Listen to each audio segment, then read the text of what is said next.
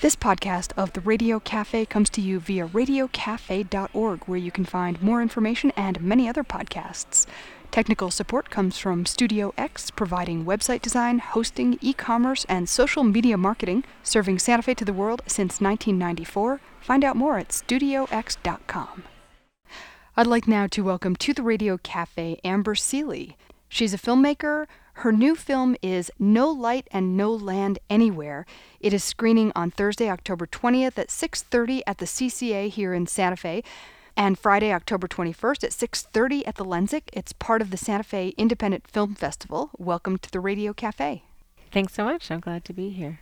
So this is a narrative film about a young woman from England whose father had left the family when she was a little girl. She really didn't know him. She's got some photographs, but very little memory of him. She goes to Los Angeles, where she thinks he is, to find him, and the film unfolds from there. And we're not going to give away the whole plot, but it is such a kind of interesting character study of a woman who is distraught for many reasons, lonely, longing for something, and so much of that is communicated non-verbally. Yeah, you really described the film perfectly. It's exactly that. She's a woman at a crossroads. She's, as we learn really early on in the film, she's, just left her husband, and she is doing this thing, going on this journey of trying to find her father, which she has probably her whole life always thought about doing at some point. At some point I will look for him, or I will find him, or I will see what happened to him. And she finally has the courage, or the whatever you want to call it, to actually undertake that journey. And she's really in a dark point in her life. Her mother passed away not too long ago. And yeah, she goes on this journey, and she doesn't really know what she's going to find or what's going to happen. And so she has these series of kind of interesting things happen to her. Again, not wanting to give too much away of the plot. But, for me, I was really trying to go deep with this woman and this journey, and kind of really be with her and in her head, so we're not as much observing her from the outside, but we're kind of really with her. And so it was important for me in the film to have a lot of moments that were quite, I guess atmospheric is the best way to describe it, but we're kind of really there with her rather than watching her, is the kind of the way that I see it. So yeah, and I think what's really cool about that, because I didn't have the words to say that, but you've really put something forward that's very important, which is when you're seeing it from her perspective, she's not an objectified woman. So many movies, and most movies are made by men, and this is not dissing men at all, but they focus on the beauty of the woman, or the shape of the woman, or the allure, or the whatever emotion of the woman from the outside. mm-hmm. And I didn't feel that as I was watching. I mean, of course, you're sitting there, watching it on a screen, but you get more caught up in her emotion than in how she looks while having that emotion. I'm so glad you felt that. That was exactly my aim, and something that I also think is really important. I mean, I think, again, just not commenting too much on gender issues that go on in the world, but women are quite often objectified in cinema, and it was important to me that we were with her rather than looking at her and judging her. And of course we can judge the things that she does, and she makes some interesting, maybe weird choices in the film that we maybe wouldn't make. However, I wanted us to try to feel what she was feeling. So for example, when she's walking on Hollywood Boulevard, I really wanted us to kind of be in her shoes as much as we could. I mean, cinema is a visual medium, so you are, watching it, but I'm a believer in audiences are smart. The people that come to see movies, particularly art house films like this, are smart people, and we all have our own really rich emotional lives. We've all suffered through pains and tragedies, and we all have joys, and we all have sorrows, and we all have beauty in our life. And so I like to think that when people come to cinema, they are coming with their own all of their baggage, the good and the bad. And so I like to leave room for people to kind of fill in the blanks. So I don't hit people over the head with how they're supposed to feel, what they're supposed to think, what their judgment is of her. Rather, they can have their own thoughts and feelings about it. Um, because to me, that's the best kind of cinema, is when I'm watching something and I can either relate to it or feel myself in it, even if I Yeah. don't necessarily like wouldn't make the same choices as that character did. But if I can really feel what they're feeling, that to me is the most powerful cinema. And so that's kind of what I was trying to do with the character of Lexi, who Gemma Brockus amazingly portrays in the film. Yeah, I mean, it was beautifully cast. This She's so actress good, yeah. is very present and on that line of tension, but just short of annoying the audience. Because if it were just like one notch more Yeah. high strung, you wouldn't want to be watching her. Yeah, or she was more kooky or whatever. Yeah. Gemma's an amazing actress. I worked with her for a long time in a theater company called Shunt in London, and her and I just really bonded as performers. We just really respected each other as actors, and we created a couple of theater pieces together, just little things that we were playing around with. And I just always really loved her as a performer and knew she could do anything. And she's also one of those actors who are completely free of vanity. She's not. There's a Yeah. lot of actors. I live in LA, particularly in LA. There's a lot of actors who are very, they really know what side of their face looks better under the light, Right. and that has its place and has its value certainly at times. But that wasn't what I was interested in for this film.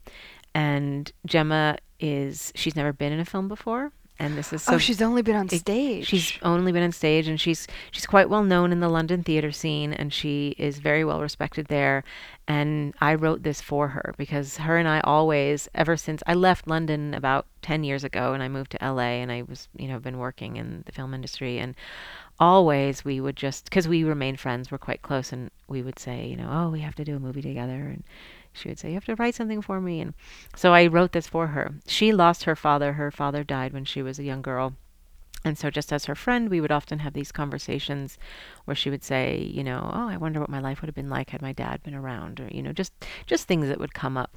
And so that always stayed with me as just something that I thought of with, when I thought of my friend Gemma, I would often think about this. And so I took that small germ of an idea and then expanded it into this narrative that has nothing to do with her life, but is kind of comes from the kernel of her having not had a father for most of her life.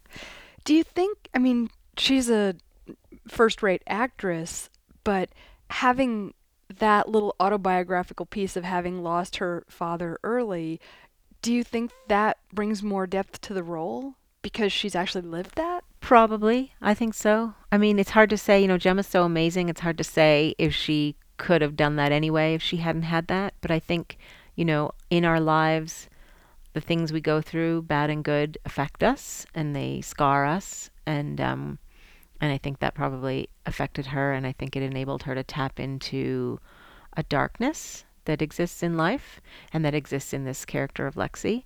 And but who's to say? Had she had a father, she probably maybe would have been the same amazing actress that she is. I think Right. she just has, people are just, I think, born with the talent or not, and she was born with it, and she um, can do anything. I mean, she can be really funny, she can be really weird, she can be really serious, she can be, she can do. She went to Cambridge in England. And, she's very well educated and studied English literature, and she's very well read, so she can do Shakespeare. Right. So she's just, and she's also just an amazingly giving person. There. I always think with actors, there are two kinds of actors. I'm generalizing here, but you're either the kind that you like dip your toe in and you don't really go all the way, or you're the kind that just runs and does a big cannonball and splashes into the pool and goes all the way. And she's the latter. We're talking about the film No Light and No Land Anywhere, and here we are talking about it as really a character study of a woman looking for her long lost father. It's also, at least was to me, in some ways, a funny little portrait of Los Angeles. Los Angeles is a bit of a character in there, and not the stars of Los Angeles or the movie scene of Los Angeles, but strange, ordinary people Yeah, for sure. and Yeah. buildings and streets and Yeah, Los Angeles is such an interesting city. For me, it's huge and so sprawling, and it really isn't one city. It's multiple little cities all, smushed in together or sprawled out together, I guess is a better way of putting it. Um, but it's a very, I have the experience often of driving in traffic, sitting in the car and driving in traffic, and that's very normal in LA. And it's always so interesting to me to sit in my car and I'm thinking whatever I'm thinking about my own life and kind of consumed with my own thoughts. And then I look around and I think there are thousands, if not millions, of cars on this freeway, and every single person in their car is sitting there consumed with their own lives. And that, in one sense, is a very bonding feeling. You can feel like, wow, we're all just in this together. We're all just these little, ants, you know, traipsing along together. And on the other hand, it can be quite isolating and you can feel quite lonely, and you can think, wow, like I'm so isolated. And yet, look at me, I'm surrounded by millions of people, and yet I'm so alone. And I think a lot of people feel that in LA. It's a city that, because you're in your car a lot and everything's so spread out, you don't really interact with people very much unless you go out of your way to do it. So like, New York, where you're constantly on the street and you're interacting with people, or London, same thing, you're on the tube and interacting with people. But LA can be quite a lonely place, and it also can be quite a foreign place for people who come. I think people have this expectation, like you say, of Los Angeles, oh, Hollywood and glitz and glamour and big bright lights, and some of that is actually, it's actually quite decrepit and dirty and kind of sad and depressing. Hollywood Boulevard is not a beautiful place. There's a lot of homeless people. There are a lot of, people busking, or that's a British term, isn't it? Busking. no, we have But it here. do we have it here? Okay. But um, it's just not the sort of beautiful Hollywood thing that you think it is. It's actually pretty run down and a little bit more sad than I think people expect it to be. Yeah. And so for me, I wanted to capture that feeling of, Lexi being from England, she has these expectations of what Los Angeles is going to be like, and she gets there and it's nothing like that. And she finds herself really lost in this sea of, tourists and lights. And she goes to all the places that you're supposed to go. And, like you go to the beach, you go to Hollywood Boulevard, you hike in Runyon Canyon. She goes to all these places where you're told to go and told are beautiful. And she has not the experience there that expected she would have before she'd been. Yeah, I mean, the depth of the loneliness that you feel in her, it can't help but, I mean, it reminded me of probably the most lonely, isolated moments of my own life, and that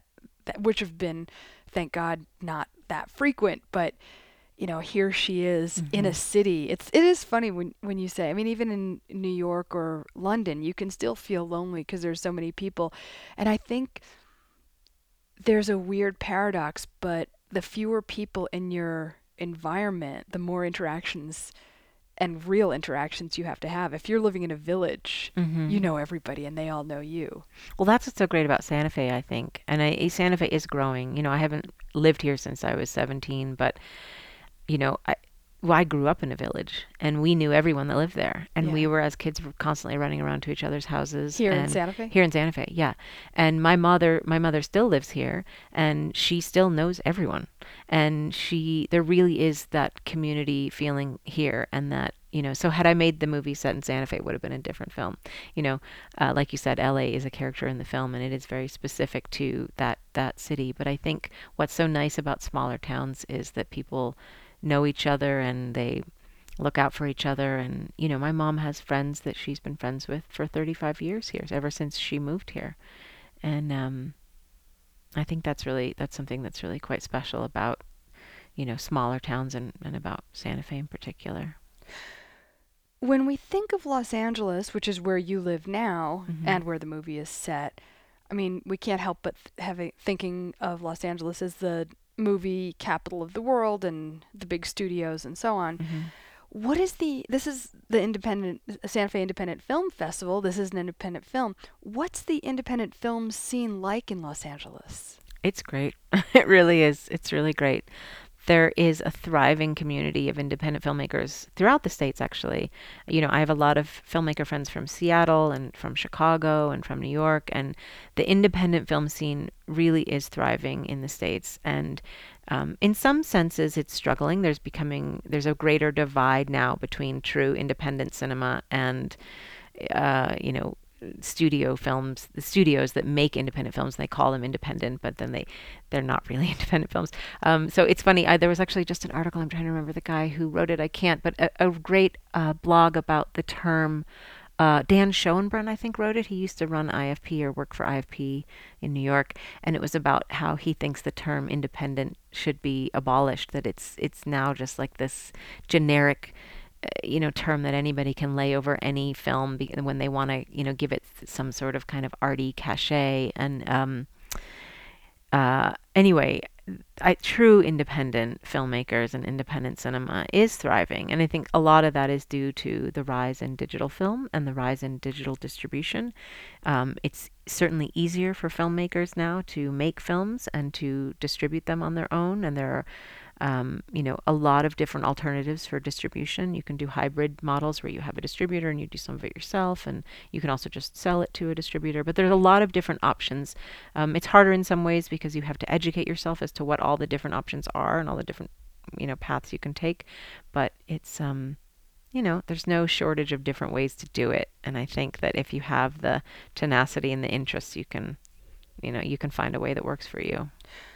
How do you raise funds for an independent film? How did you do it for this one? Different ways. Each film is different. Each film is like its own child. You never really know how it's going to all come together.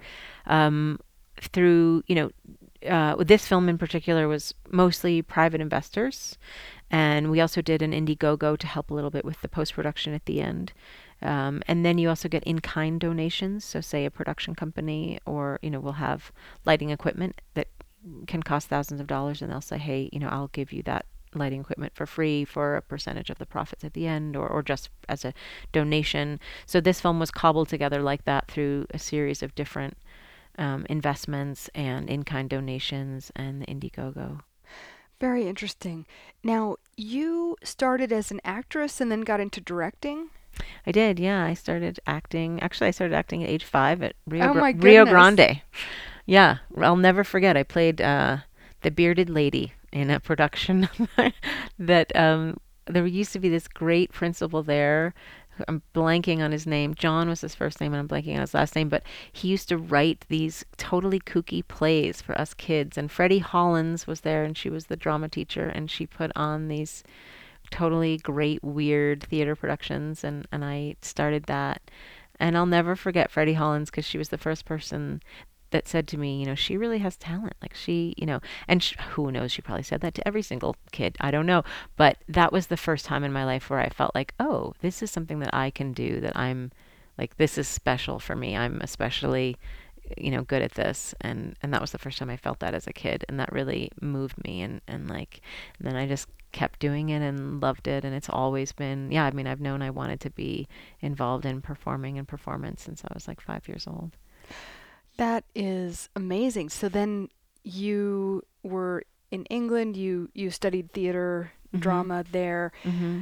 How did you make the transition, first of all, theater and film, and then directing? So yeah, I studied theater in college, theater and modern dance in college and in high school, and then from there I did some grad school in London. I went to RADA, the Royal Academy of Dramatic Art, and the Central School of Speech and Drama. And from there, I was saying I got involved with Gemma Brockus, the lead actress in the film.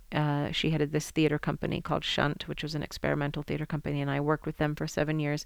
And Shunt is very interesting because they do, in England, what's called devised theater, which is you really write your own, you come up with these very weird, interesting, quirky theater pieces that are all different. They're like kind of experiences rather than a straight theater show. But we used to do a lot of video art in Shunt, and I just got more and more interested in the video pieces.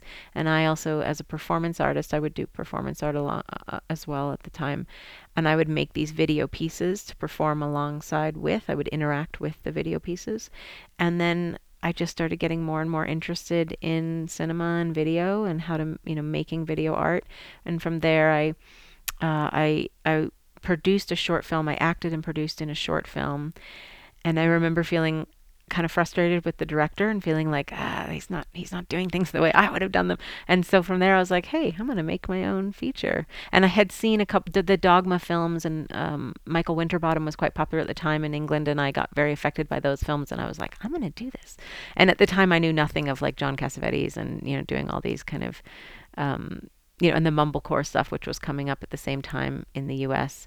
I thought I was doing something, interesting, and then of course, new, and then of course, once you do it, and then you see, oh, this is people have been doing this for decades. But yeah, so I started, I wrote and directed and acted in my first film and loved it, and got into a bunch of great film festivals and started getting some attention, and so from there it was easier to make the second one, and then my second film won a bunch of awards. And so from there, you just kind of have to, it's like building blocks, you just kind of like move from one to the next and the next, and hopefully take steps up in your career. And so this film is screening at festivals, including the Santa Fe Independent Film Festival. And then what happens? Like, sorry for this is such an American question, but like, No. how do you make money on it? Yeah, so we just finished the film in June of this year, and we had our world premiere at LA Film Fest where we won a special jury award, and then so we're just starting our film festival circuit, and then we just played at New Orleans, and we were a finalist for an award there as well, and now we're here, and I have like, I don't know, 10 or 12 other festivals lined up that I'm going to go to. So you try to have, I mean, at least for this, you have a different, it depends on the movie. It depends on what your approach is. It depends on what you're trying to do. For me, with this particular film, I want to go to film festivals for at least like 6 to 8 months, travel around, go to as many festivals as I can, make as many kind of contacts on the ground, and you're kind of building your audience as you do that. And then we're also in talks with different distributors, and so there is distribution on the horizon for this film. So we don't know yet if we're going to do theatrical and or digital, but it will be some version of that, and that will be at some point next year, probably, if not early next year, the middle of the year, and we'll roll it out. As to your question about how to make a living, yeah, it's hard. I supplement it with other things. I direct more traditional things as well, and I do a lot of voiceover work and different things. I also do acting coaching. So it's the I don't totally have the answer to that, I guess. It's different for every film and it's different for every filmmaker, but most filmmakers do struggle. I mean, I could drop names. I can't because it's not fair to do to my friends, but I have friends who have made films which are hugely successful and they made, hardly anything off them. And vice versa. I have friends who have made movies who you've never heard of them and they have made millions of dollars off of them because they sell them in educational capacities. You can sell films to schools and libraries, and or different organizations will pay to rent your film. So it really depends. It just depends on the film. There's not one real, like I was saying earlier, there's no one path that's like this is the way to do it. Everybody, you look at how other filmmakers have done it in the past and you try to copy certain things, but each film is really its own special thing. I'm asking because you mentioned before that you had investors in the film, or Mm-hmm. people who do in-kind donations in exchange for a Mm-hmm. percentage of profits. They must be convinced that there's going to be some return for them. Yeah, they do it for different reasons. Some of them are much more traditional investors, and they're like, okay, because the truth is, films directed by women actually have better return on investment. That's what the studies have shown. And so a lot of people are wanting to invest in female filmmakers because they can get better. Interesting. It's really, I know, and it's not what you would think. There's a parallel thing, like women, when there's corporations with more women managers and board members, they are more profitable too. Yeah, yeah. Hopefully. Welcome to the new reality. I know. But yeah, so some people do it because they want a return on investment. Some people do it because they just believe in me or my art and they like it and they want to, some people just like getting involved in the film industry and they want to, have their name on something. So people have all different reasons why they invest, and all those reasons are great, I think. What's it like to be back in Santa Fe and showing your film here? I love it. first of all, the food here. Come on, I've been having like 6 meals a day. Chili, I had Josie's chili right away, right off the airplane. I wanted to have some Josie's chili, and then also Harry's Roadhouse chocolate cream pie. I had to have some of that. Yeah, it's like so, but it's so fun to be here. It's like there's just something about, when you grow up somewhere, that feels like what a city is supposed to feel like to you because that's what you know. So to me, this feels like what a city is supposed to feel like, and I get such joy from just driving around town and looking at the sky and looking at the mountains and looking at the architecture. It really has a special place in my heart, and I fantasize about moving back here when I retire one day. I'm always like preparing my husband and kids for one day we're gonna live here again. Amber Sealey is a filmmaker. She's writer and director of the new film No Light and No Land Anywhere. It is screening Thursday, October 20th at 6:30 at the CCA and Friday, October 21st at 6:30 at the Lensic. The Lensic is that screening is part of a bigger gala where writer Jeff Dyer and film star Gary Farmer will be there. And it's all part of the Santa Fe Independent Film Festival, which is on the web at santafeindependentfilmfestival.com. Amber Sealey, thank you so much for being with us on the Radio Cafe. Thanks so much for having me. It was a pleasure. Thanks for listening to the podcast. To support the program, you can go to radiocafe.org. Many thanks to StudioX.com for their technical support and web design.